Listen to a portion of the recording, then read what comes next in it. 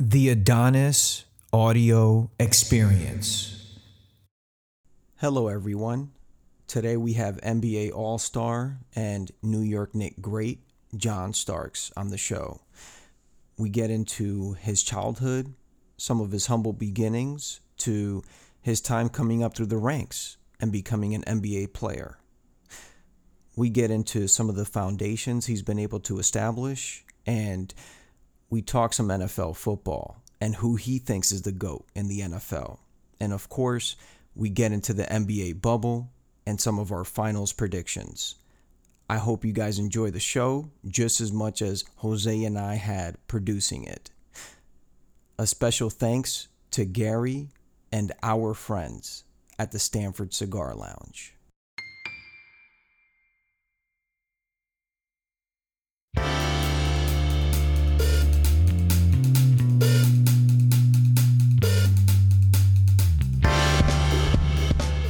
Welcome, everyone. We are joined by a very, very special guest, New York Knicks legend, NBA All-Star, selected to the All-Defensive Team, and it's yours truly, John Starks. John, welcome to the show, man. Good to be here, Adonis. How you doing, man?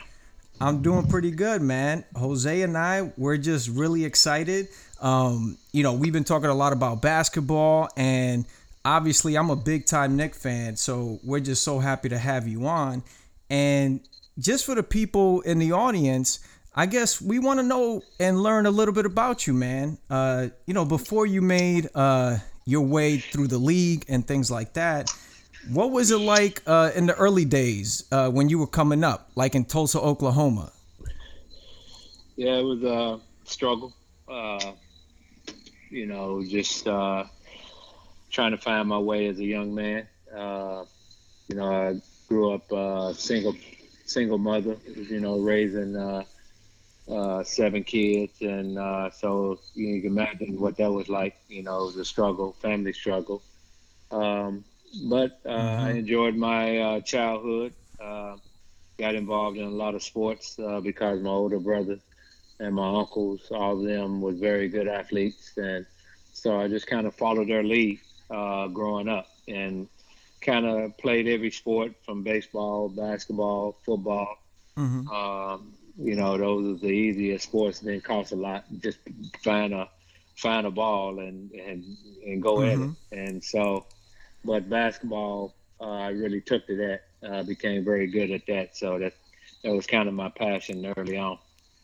Man, that's pretty awesome. Now, in those days, man, I definitely hear you about the struggle. And what were some of the jobs that you had? I mean, tell us something about that. I remember one time we heard where Kurt Warner would work at different stores and supermarkets. What was it like for you? Yeah, we had to work. Me and my grandmother and my mother, instill that inside of us, that the only way we're gonna get somewhere in life is that we had to work. And so I did a lot of things, from cutting yards to, working in construction to working in a grocery store. That probably was well known, documented before I got in the league. Did some roofing at the time when I was in college, in between, once I graduated from college and right before I went to Golden State, I was a roofer. So, I did a little bit of everything just to try to make it. Oh, wow. Jose, you got a question for the Knicks legend? Yes. So you briefly mentioned your college days. Before we get into your NBA career and everything, I know you're a big football fan. So am I, and I travel every year to a college game. And I was actually going to go to your alma mater this year. We were planning on going to Oklahoma State, to Stillwater, and I just want to know, how was that experience at Oklahoma State, and how was it? I don't know if you ever went to a football game there. Like, how was the whole experience? Yeah, well, Oklahoma is a football state. And so you have OU, you have Oklahoma, you have Tulsa, those 3 major colleges there. And it's a football state. But my experience at Oklahoma State was very good. I only was there 1 year but an incredible student body as well as an incredible fan base around the state of Oklahoma. So I was there when Barry Sanders and Thurman Thomas was in the same backfield. I was just about to ask So you that. yeah. So that was exciting. I can remember Barry Switzer say, don't hurt Barry." Because he didn't want to see, he'd rather see Thurman Thomas. And, Thurman Thomas was a Hall of Famer himself, as well as Barry. But Barry was electric, you know what I mean? Every time he touched the ball, you felt like he was going to go to the house with it. But they had a very good football team there. They had a wide receiver named Hartley Dykes. He played briefly in the pros. But that was some fun times. I enjoyed my experience there at Oklahoma State. Coach Leonard Hamilton, who's now the coach at the University of Florida State, was my coach, and Bill Self, who's at the University of Kansas, he was my assistant coach. So it was fun, and I played with a guy by the name of Richard Dumas. I'm not sure if you guys heard of him, but Yes, he I was a very, very talented kid. And unfortunately, he just got derailed with some personal problems off the court, I should say. So, but it was enjoyable. I had a good time. I can't. Those years right there was very solid years for me because it was kind of like my stepping stone to the NBA. Playing in the Big 12, because if I didn't play there, I probably was not sure where I would have ended up at, because Larry Brown, who was at Kansas at the time, and that was the year that they won it in '88 with Danny Manning, saw me and liked me a lot. And when he took a job that particular summer with the San Antonio Spurs, he gave me a chance to come in and try out, and that's how I got started. Wow. Wow. That's really interesting, man. That's really cool too, man. And John, you're coming up, right? And at what point were you like, man, I'm gonna make it to the league? When did that click? When did that register? And then you just kind of just put in the work. Probably in junior college. My last year in junior college, I went to a few junior colleges before I landed on at Oklahoma Junior College, and a coach by the name of Ken Trickey, who was my coach at the time, coached a couple of pros when he was at Oral Roberts, and he told me, and he said, I then had a few guys that went to the league, and you're just as good as any one of them. And when he told me that, it just clicked in. And plus, playing during the summer, we used to have this league called, this Pro-Am called Pigs Pop-Off, where we had a lot of teams come down from Texas and Arkansas. And then we had some, few NBA players who used to come down from Texas and play. And I was always on the all-star team, so to speak, the top 5 players within the pop-off, and I was amongst some of the players who played in the league, and so that gave me a lot of confidence that I could play at the next level. Wow. Now, I know a lot of people have seen The Last Dance, and I want to get into that a little bit and know what you thought about it. Just seeing all the competition, all the 90s ball. I mean, it must have been nostalgic. But I did want to ask you, and I'm sure a lot of people want to know, what did you think about New York before coming here? You're coming through the ranks, I know, with the CBA, and then finally coming to New York City. What was that like, man? It was a good experience, exciting experience, because you hear about New York, and obviously New York is like the mecca of basketball. You hear about all the great playground legends and all the great NBA players that came from New York back in the day, and always Madison Square Garden. That was definitely at the top of the list to be able to play in Madison Square Garden, whether as a visitor. When I first came to New York when I was with Golden State. Got a chance to play in the Garden. Well, I didn't play, but I got a chance to warm up in the Garden. And the excitement just being in that building was just, overwhelming, so to speak, because you come out and you look up into the Raptors and you see all the great players that play here. It was just amazing. And, being from Oklahoma, people thought I'd probably be a little overwhelmed by New York City, but I had a brief stint in LA growing up, and so I was kind of used to a big city. But New York is a little different. It's a different lifestyle here, different work ethic here. It's a blue collar city. But I was excited. You know what I mean? I was excited to come and get my opportunity to try to make the team when I came in the '90s, and get a chance to meet Patrick Ewing and Mark Jackson and Gerald Wilkins and guys like that. I was excited when my agent told me that I could come and try out. Oh man, that's awesome. It's funny. I was telling our dad, I was like, man, I think John's coming on the show. We're so excited. He sends us a message. He's like, you know what? Starks is one of my favorite Knicks ever because he played with absolute heart. And I was telling Jose, I remember just being 10 years old watching these games. And man, John, you were in New York for 8 years, 8 straight playoffs.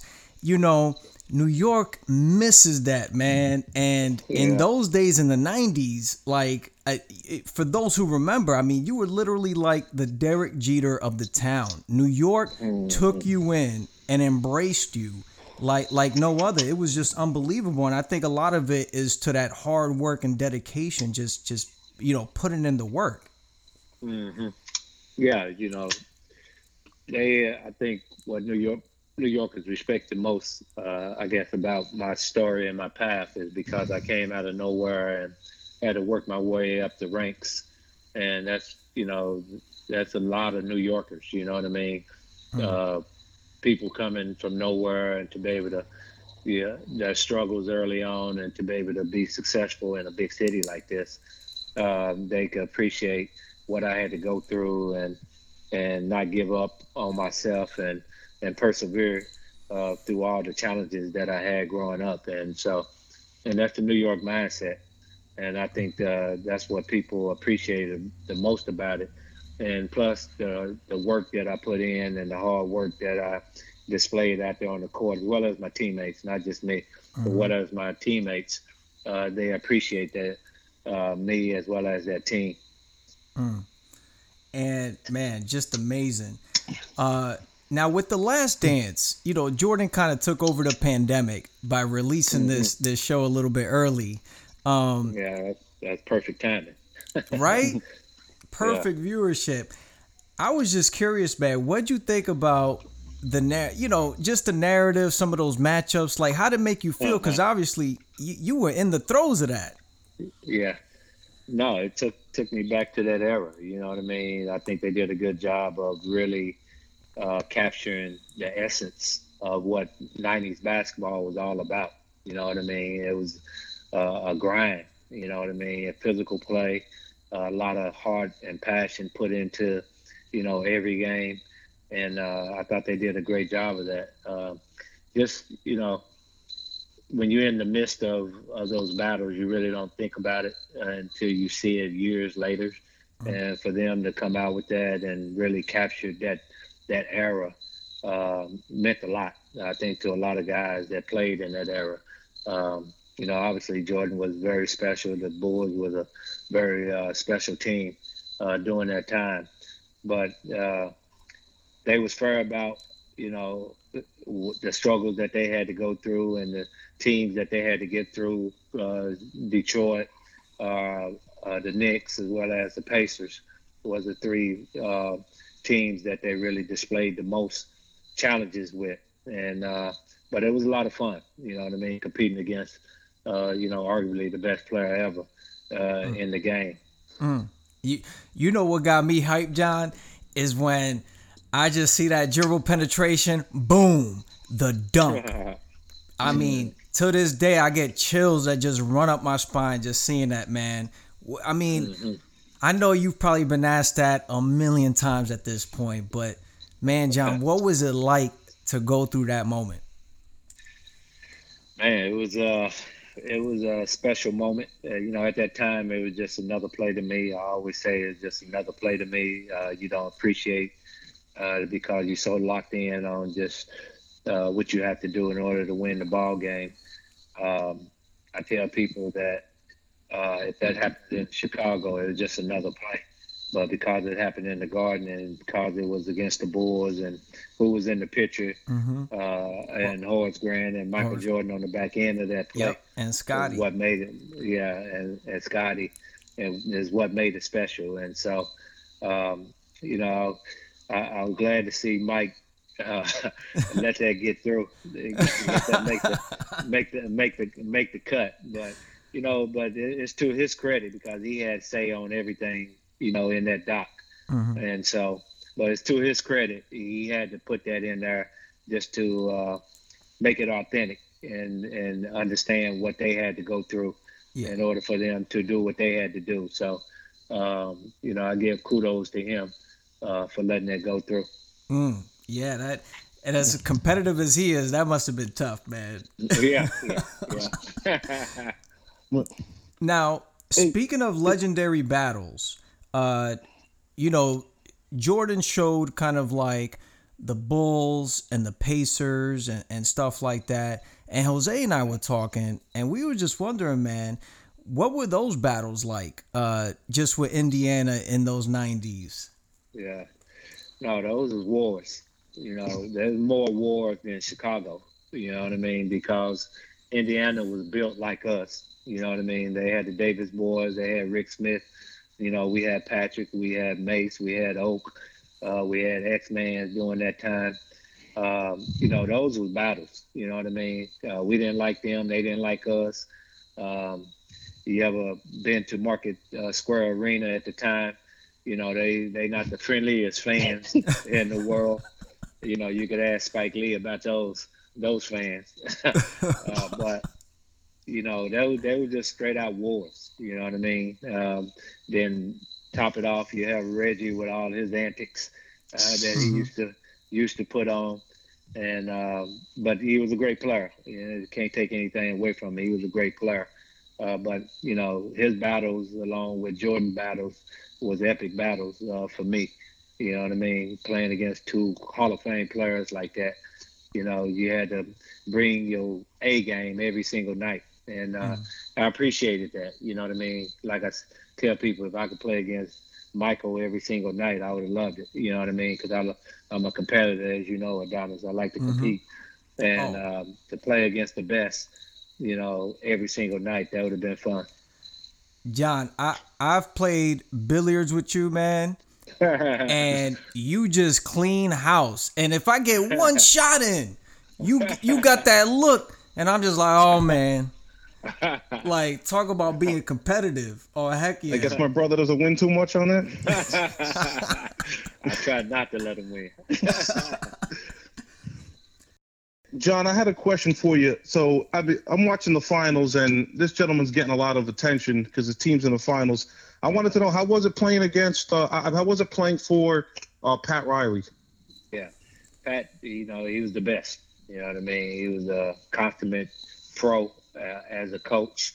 He was one of those guys who paid attention to detail, and I think from a player coming into the league, that helped me a lot because, he used to always say that the smallest details is going to get you beat in a game. And he was right.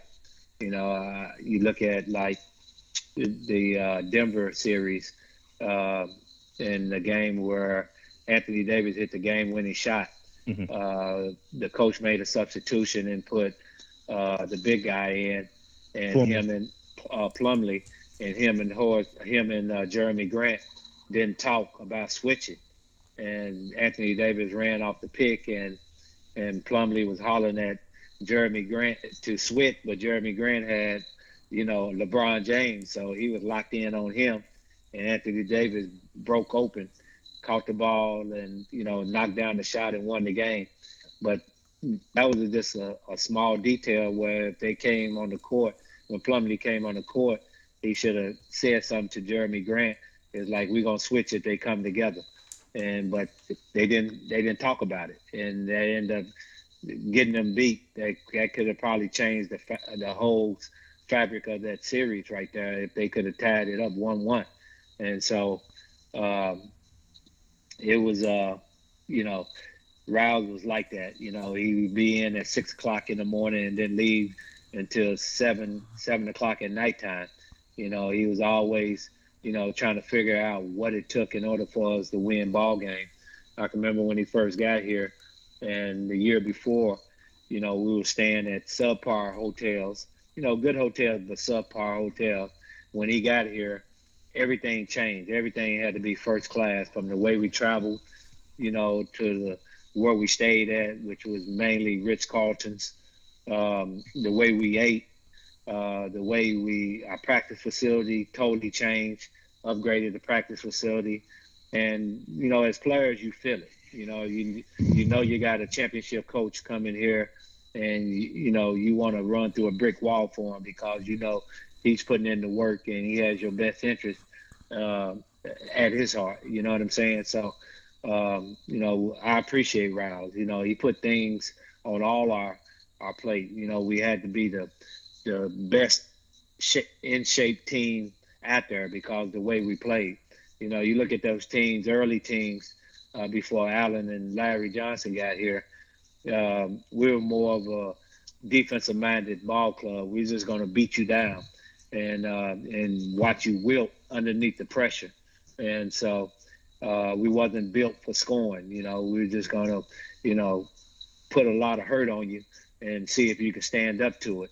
And when Larry and Allen Houston got here, we were more built for an offensive style team. And be honest with you, that team, when they got here, probably was our best team for us to beat Chicago.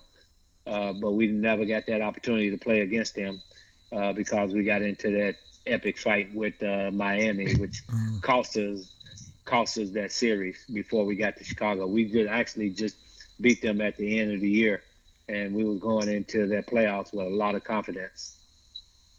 Yeah, you just beat me to it. I was actually going to ask about those wars with the Heat, because that was another thing that The Last Dance brought up for me. I mean, how was that? Those Alonzo Mourning, Tim Hardaway teams, like those. Yeah, no, those are epic battles too. You know what I mean? Because Riles, when he got down there, built that team like we was built. The team that he built in New York. You know what I mean? So, that was a lot of fun. Playing against the Heat, especially the battles that Alonzo and Patrick had.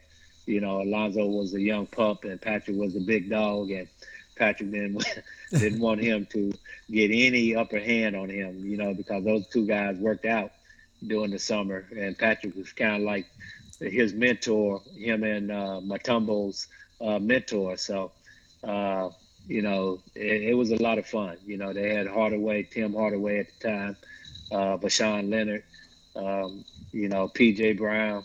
They had a good group of guys, so it was a lot of fun playing against those guys. Now, John, you've been involved in a lot of things outside of basketball, and many people know John Starks, the NBA player, the New York Knicks, and a lot of people also see the contributions that you do to the community. And if you could speak a little bit about that. I know during this pandemic, you donated scrubs and things like that to first responders. And, we thank you for that. And then also your charity and foundations, if you could speak a little bit about that. Yeah, I started my foundation back in '94 to provide scholarships to tri-state students as well as students down in Oklahoma, where I'm from Tulsa. Graduating seniors, I should say, and give them opportunity to go to school. We give out about $2,000 a pop to each student. We do about 15 a year, and we've been doing it since '94, and we continue to help them throughout their college career so long as they meet the grade point average. And it's been real rewarding. to do something, my agent came to me and asked me, you know, how you want to give back. And that's the first thing, because I had to go through the same trials and tribulations that most students have to go through, because I wasn't offered a scholarship because I only played 1 year of high school basketball, which was my junior year. And so I had to go through the same, stress to be able to go to colleges, find scholarship money, and fill out Pell Grants and all of that. And so I know how hard it is for students to come up with the money to be able to afford, college. And so I just wanted to do my part and give them opportunity. I've been blessed and, with so much. And so I just wanted to give back. And I felt that was the best way to be able to give back and give them, kids an opportunity to start their dreams, and hopefully they, in return, do the same thing as they become successful. And with the Zip Away line that you have, I mean, tell us a little bit about this. I mean, it's like some unique technology, I guess, how these things just come right off, right? Or they're disposable or something like that? Yeah, they was disposable. We've been, at it for a while with that. What it is a zipper technology to be able to get in and out your product very fast and clean. It can go in pretty much anything. It can go into hospital scrubs, which we put it in. It can go into sports pants. It can go into hunting gear. It can go with pretty much anything. Anything you have to come out of, that technology can go into. And so we just continue to, stay at it and continue to put it out there, and hopefully it catch on. And you're involved in so many things. We could really be here all day talking about those things. But I did want to touch upon the Legend cigars, because when I look at the Legend cigars, I'm like, you know what? That's how you make a smoke. That's how you do it. And I think a lot of people who don't know, with the Stanford Cigar Lounge, and that's where you can pick up your Legend cigars. What really motivated you to be a cigar aficionado and then coming out with your own line? Just over in DR doing some charity work, and my business partner Gary, I told him that, hey, since we over here, we have to go to a factory. I want to see a factory over here, and we went to a factory, and one of his friends owned the factory, and I ended up rolling the most ugliest cigar ever. And so, and he saw a business opportunity for us to get into the business, and by starting our own factory. And we found the factory up in the tobacco field area, and that's kind of how we got started. It's been a labor of love, a passion of ours to bring a quality cigar to the market, which we feel like we have done that over the years, and people seem to enjoy it. So we're going to continue to keep doing it. And, how I got involved in smoking a cigar was on a golf course, actually, because I was real amped up out there on the golf course, and a guy told me, you need to smoke a cigar to calm down. And I remember throwing my clubs and everything. I told him, I don't want no cigar. I don't smoke cigars. You like, try one. And I tried one, and just mellowed me out. And ever since then, that was back in 2000. And ever since then, I've been smoking cigars. That's awesome, man. John, I know you're a Steelers fan, and I know that because you took me to a Steelers game, and I was blown away by that. And when you said 50-yard line, you meant 50-yard on the dot. And I was just blown away. They were playing the Jets that game. I can't thank you enough. I did want to bring up some football because I know Jose's a big-time football buff. And Jose, man, what football questions you got for the Nick Legend? All right. So I'm a Viking fan, by the way, so a lifetime of suffering for me, not like you guys winning Super Bowls all the time. But I did want to ask, so who do you consider to be the greatest quarterback of all time? That's a good question. Mhm. We have this debate all the time in the in the lounge. Most people say Brady. I always say Joe Montana. You know what I mean? I just love cool Joe, as they used to call him. He was always cool, calm under pressure. Yeah, and I just love those San Francisco teams back in the day too. Besides my Steelers, you always got to have a secondary team. Uh, but I thought Joe Montana, in my book, was the best quarterback ever. But Brady, for his longevity and what he has accomplished, is always going to be that argument out there. And but you can't go wrong with neither one of them. But in my book is Joe Montana. No, I completely agree. By the way, I think that it's gotten a little it's been a little taken out of hand with Brady's to go, and there's no discussion. I think there definitely needs to be a discussion. But Yes. Yes. Well, the game is a lot softer now. You know what I mean? Will Brady still be playing back during the era that Joe Montana, Bradshaw, and all those guys, where you can really low, go after the quarterback and do whatever you wanted to do to him back then.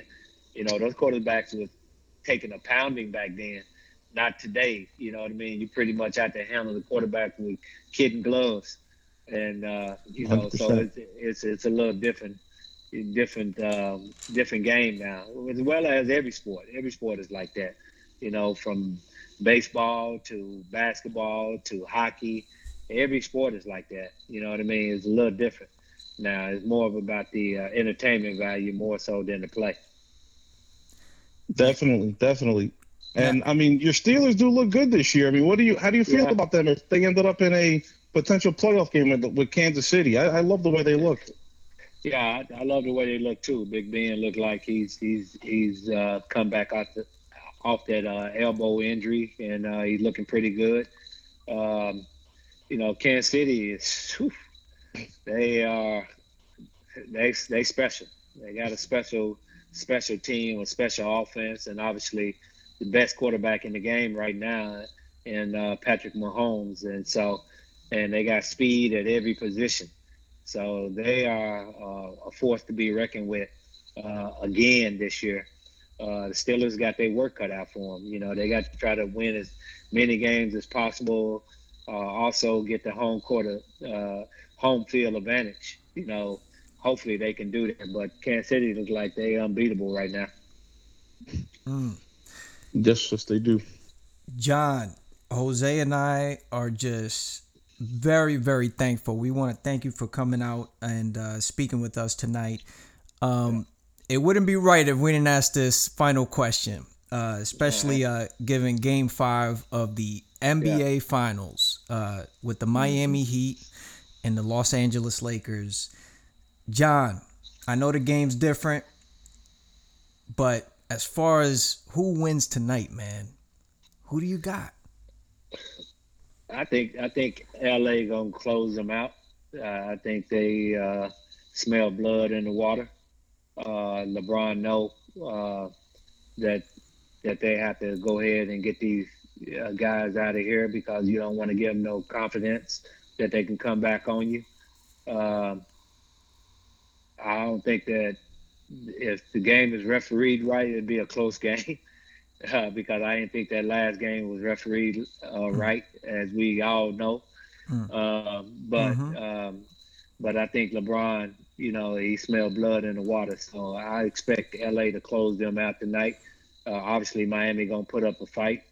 Jimmy Butler, he have to be more assertive on the offensive end of the court. Their whole team have to play well. They have no room for error against this Lakers team because Lakers, you kind of look at the bubble Mm-hmm. and you look at uh, the young teams kind of faded.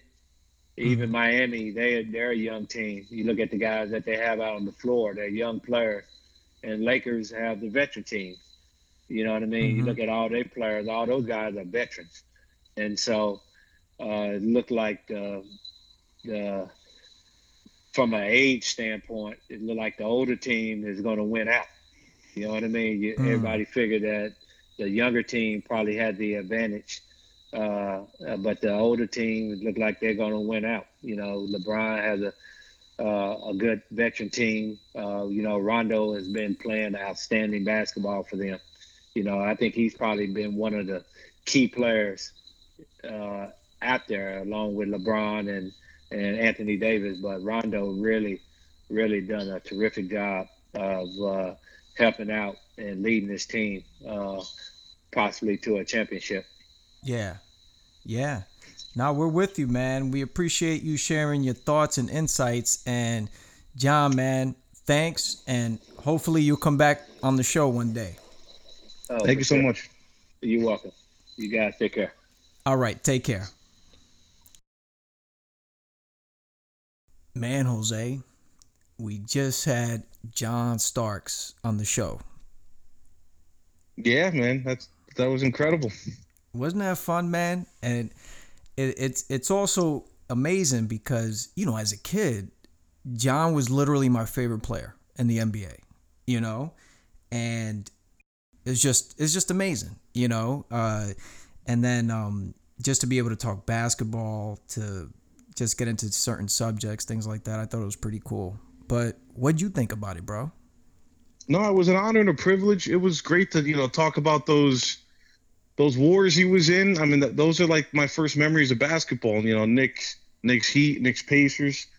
You know, and just to pick his brain. You know, even at the end when he talked about how he thought the bubble was actually helping the more experienced team. And I just, it was just awesome. Yeah, it was awesome. Hopefully we can have like a follow-up show where we get into like some really interesting debates about just how the current game is played versus to the game back in the 90s. Because, you know, I was actually looking something up. At 32, he played 82 games in the season. And it's funny because you can't get any of these young guys to play 82 games at 25, you know, which I'm finding. It's like people don't put in the same number of games like they used to. This is the load management generation. You know, these analytic groups, they've kind of taken over every sport in their own way, and they've kind of changed the way everybody thinks, some for the better, but some definitely for the worse. I don't know how they were able to do it 25 years ago with less of everything, less resources, less doctors, less medicine, and now we can't do it. I don't understand, but I mean, it's just a sign of the times. Yeah, totally. So, Jose, for our listeners, man, who do you got tonight? Yeah, I think the Lakers are going to finish it up. They're even wearing the Mamba jerseys. I think it's just, even if it's a game for a half, at some point, Miami's, at some point you just come out, you got no legs left. They've just been fighting uphill this whole time. It's noble what they've done. Mm-hmm. It's just, listen, they were going to probably lose anyway, but when you lost Dragic, it was really just, it's just not going to happen. And I think they finish it up tonight. They'll probably win a nice 15-point convincing game. And good for LeBron and the Lakers. They deserve it. He was the best player in the bubble and definitely the Finals MVP. And his fourth ring, long awaited. He definitely deserves it. Yeah, I agree with that, man. I got the Lakers tonight as well for all reasons that you stated. And just another shout out to the New York Knicks legend, John Starks. Thanks for coming on the show. Everyone, I hope you enjoyed this edition. And until next time, peace out.